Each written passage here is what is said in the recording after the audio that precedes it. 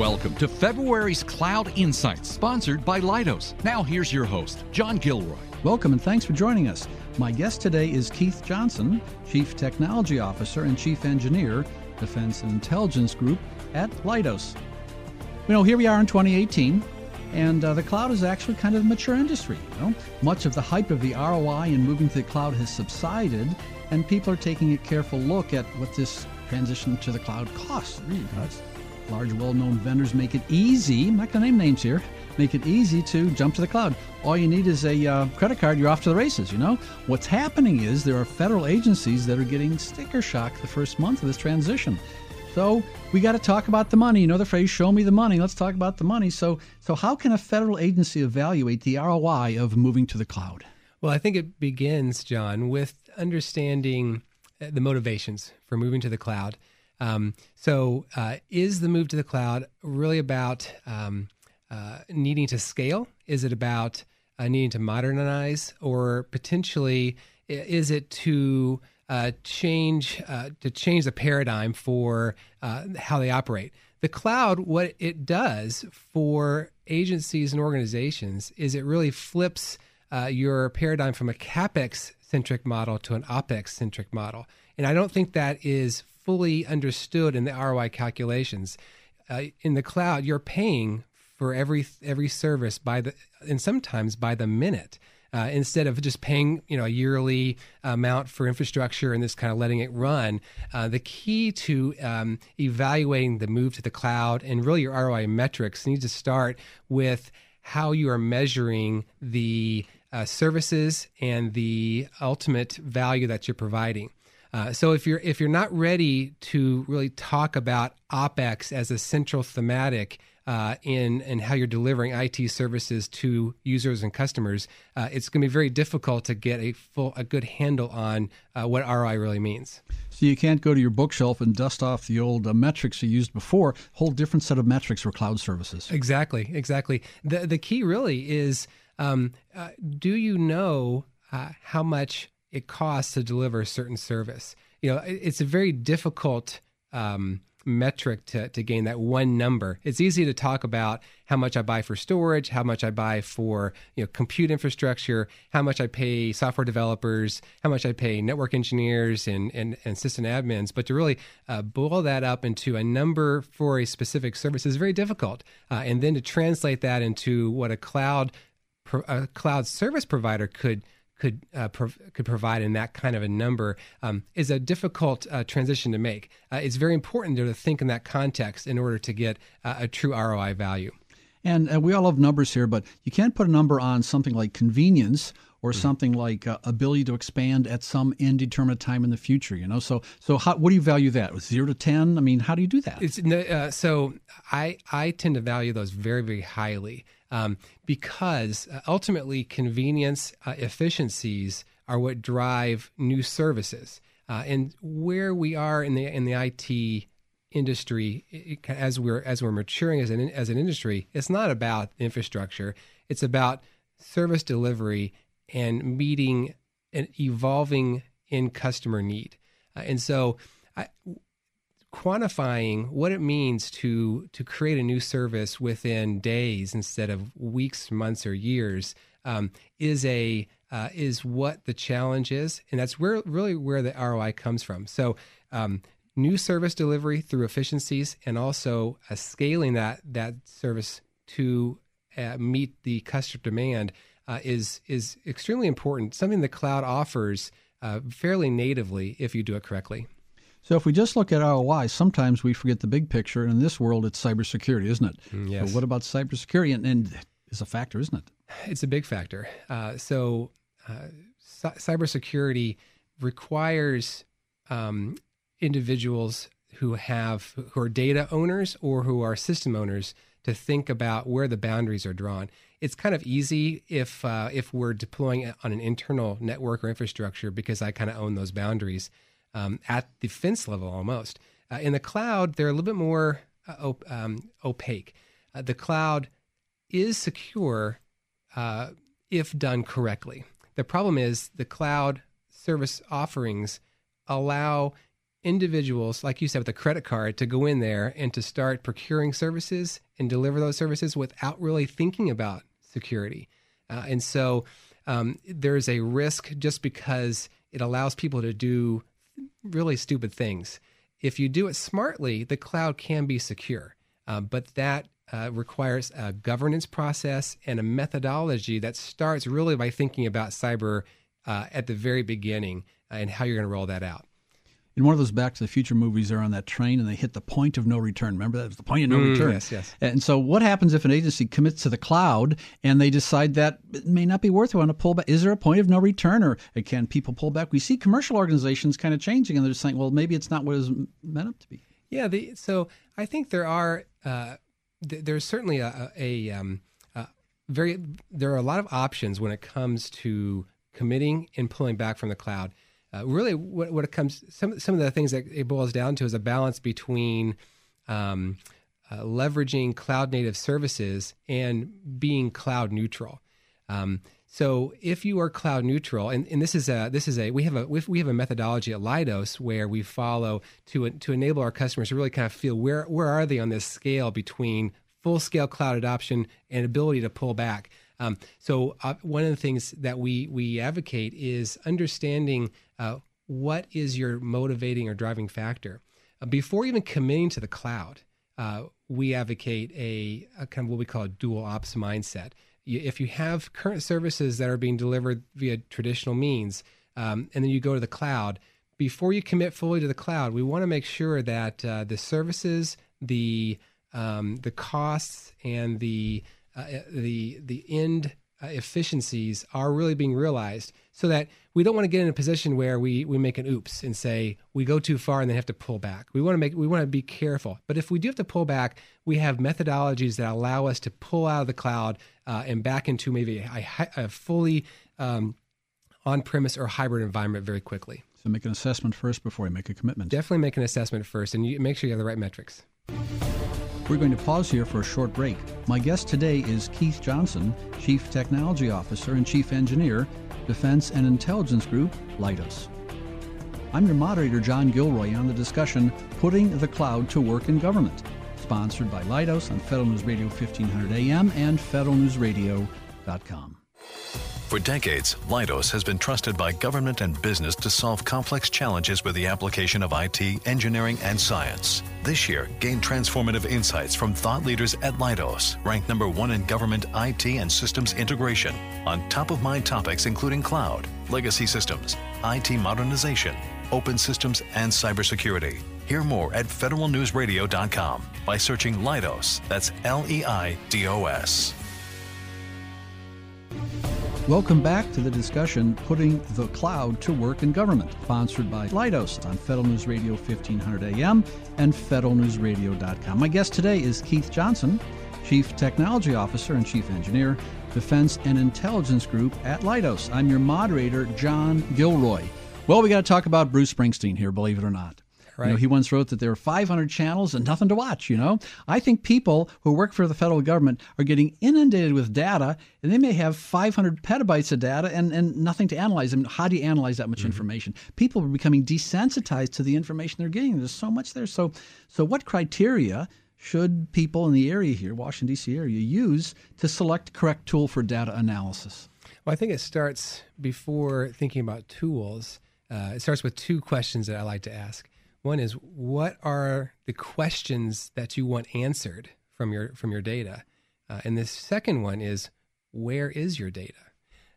So, for instance, in the questions, there could be questions around how efficient is my workforce? Where are my customer desires? Where are my constituents? Where are the bad guys, right? So all these are questions that we need to be answering, and some of the data to help answer that is potentially buried in areas where we can't actually get at it, right? So questions help determine what the data I need. Then is, where is my data? There's across all organizations, not just federal government, there is a problem of data silos, because different organizations own different elements of the data. And so in order to address the tool question, we really got to start by asking ourselves, who owns the data and where is it located? So often, when I go to organizations that want to answer questions, start with the data analytics, they start with the tools and the infrastructure, and they spend a year just building out an infrastructure. Because, for instance, if I have data from a human resources department that's very sensitive, they want to build an infrastructure that is very protected and allows only the right people to access that data. Mm-hmm. But an alternative approach is simply to take that HR data, mask it, hash out the employee ID fields and the names and the social security numbers, and then use existing tools, existing infrastructure, or even take it to the cloud. Use the cloud, do an analysis, only get charged for the minutes or hours that I'm using the cloud, and then bring it back, and then unmask the data and allow it to be evaluated. And so, if we start with the data and the questions that we need to ask, I think that really informs tool selection and infrastructure selection. And sometimes it almost requires an outsider to say, well, what about this? Because you're absorbed in a problem. You're so deep. Like I've been in spreadsheets, and then the most obvious thing didn't till the next day. So what happens is maybe an outsider can tell you what the right question to ask is. It could be because outsiders obviously have a different perspective, and they also can provide a new view on how to more efficiently analyze information. We kind of, when we own the data and the systems, we're bound by those system boundaries that we just feel are immovable because of the organizational inertia that we all experience. Outsiders who don't have that are free to think of new solutions. And so when we go into new customers, we bring our set of tools and perspective from the broader industry trends and what's worked across not just the federal government but commercial industry, which I think helps provide a better outcome as all organizations move toward this kind of a data analytics approach. And one source of all this information that's flooding the people in the federal government is the Internet of Things. I mean, IoT.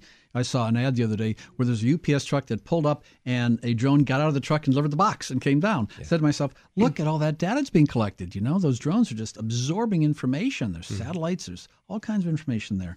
So what about this fancy phrase, artificial intelligence? Can that help our people who are listening to this interview understand some of this data? Certainly it can. There is no way that humans will be able to scale as the data scales. So our ability to evaluate all the data cannot scale with the amount of data that is being generated, useful data is being generated.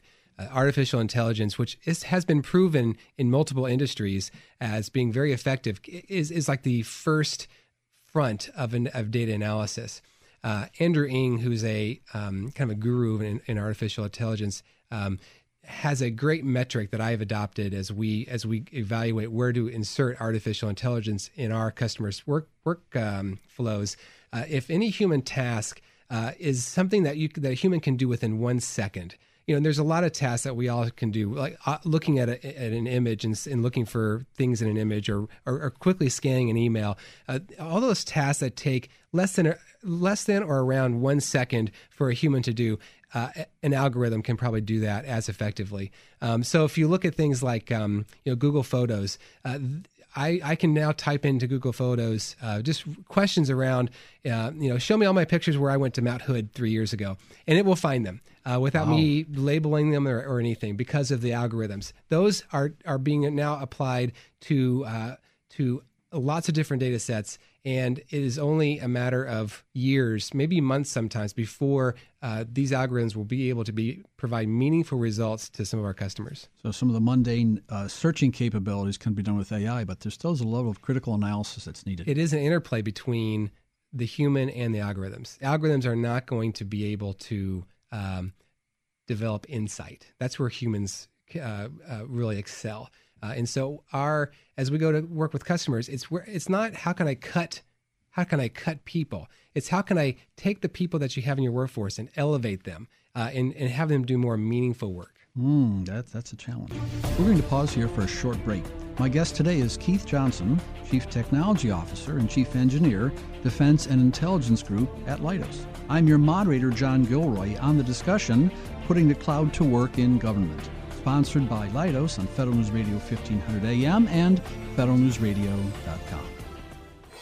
For decades, Leidos has been trusted by government and business to solve complex challenges with the application of IT, engineering, and science. This year, gain transformative insights from thought leaders at Leidos, ranked number 1 in government IT and systems integration, on top-of-mind topics including cloud, legacy systems, IT modernization, open systems, and cybersecurity. Hear more at federalnewsradio.com by searching Leidos. That's Leidos. Welcome back to the discussion, Putting the Cloud to Work in Government, sponsored by Leidos on Federal News Radio 1500 AM and federalnewsradio.com. My guest today, Keith Johnson, Chief Technology Officer and Chief Engineer, Defense and Intelligence Group at Leidos. Your moderator, John Gilroy. We know, Keith, marketing professionals in the commercial world claim that if a person cannot load your website in 3 seconds, they bounce out of there. Just 3 seconds. Think of that. They also claim from Google that 51% of all searches are done on mobile devices. This is putting quite a burden on our federal listeners and our federal website developers, isn't it? It certainly is. It certainly is. User experience is absolutely critical in order to really deliver effective services to customers.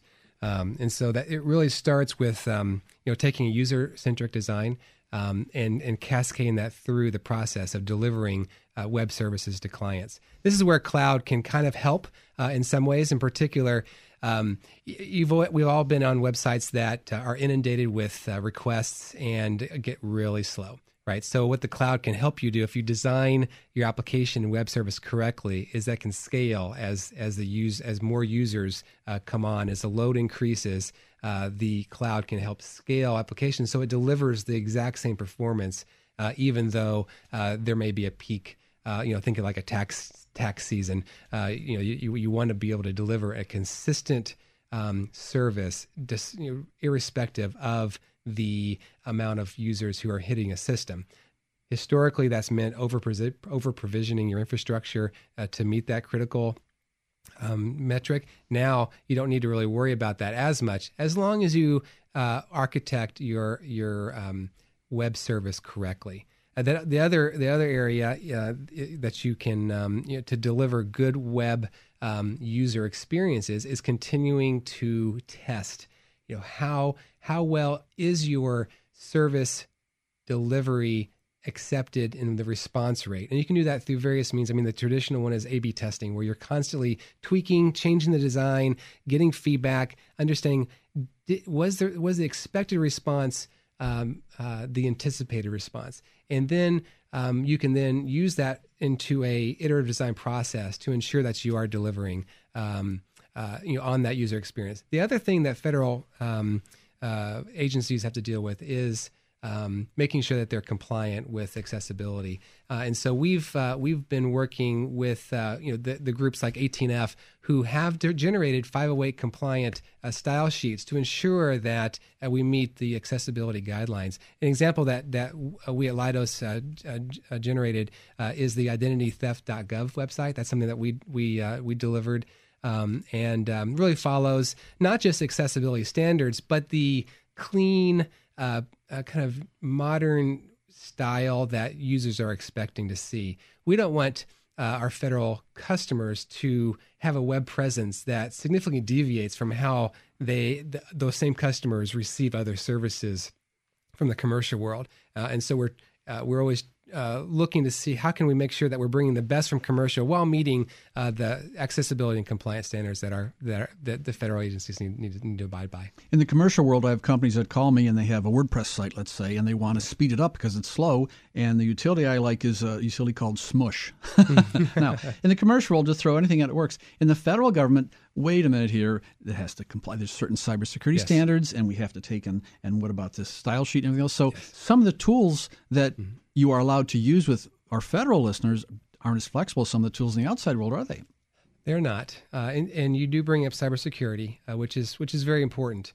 The challenge that the federal agencies have is when we go to maybe generate a new service, there is a data ownership and an issue around who needs to approve for, like, let's just focus on cybersecurity. Who does the approval process? Typically, that organization doesn't live within the same group as the organization that wants to deliver the service, and so what happens is they lack context. When you lack context and you want to do something new, it takes a long time, and that's where we see slower evolving capabilities and services in federal government. But federal government's not alone in having to adhere to very stringent cybersecurity guidelines. Take the banking industry.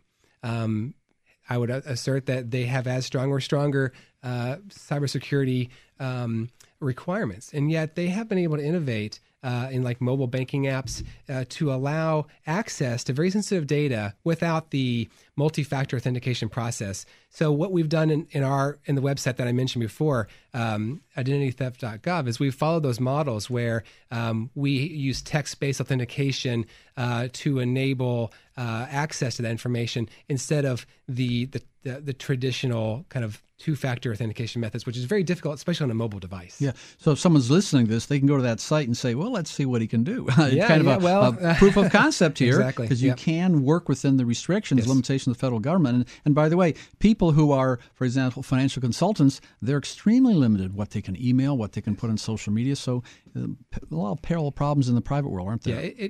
I like to advance that Conway's Law, which basically says we build systems applications that mimic the organizational structures that we have, is in play. So if you are an organization where cybersecurity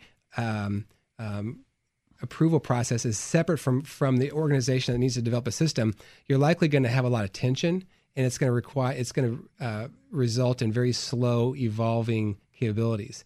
What we advocate is cross-functional teams. It's really going back to the basics, where they are empowered to make the decisions to deliver the service that's required. If you have a team that's composed of the developers, the infrastructure providers, cloud security, and other cybersecurity functions all together, they have the ability to innovate and to deliver a very effective service while adhering to all the requirements that we as federal agencies have to live by. And usually with groups like that, it's more of a social challenge than a technical challenge, because I would say sometimes the cybersecurity people may be a little finicky and have to work with them in many aspects, don't you? It all comes back to context. Yeah. Cybersecurity professionals are under extreme pressure to ensure that data is protected and that people's livelihoods are protected. So they take that job very seriously. The issue that we have, the constraint that we're all working against, is the fact that new technologies are rolling out all the time that make it easier to deliver those services. And our cyber professionals have to be part of the process of developing and innovating in order to ensure that we are all on the same page of being secure but delivering effective services. I'd like to thank today's guest, Keith Johnson, Chief Technology Officer and Chief Engineer, Defense and Intelligence Group at Leidos. I'm John Gilroy on Federal News Radio, 1500 AM. For more on this discussion, visit federalnewsradio.com and search Cloud. Thank you for listening to this week's Cloud Insights show, sponsored by Leidos on federalnewsradio.com and 1500 AM. The entire program can be found on demand at federalnewsradio.com. Search Cloud.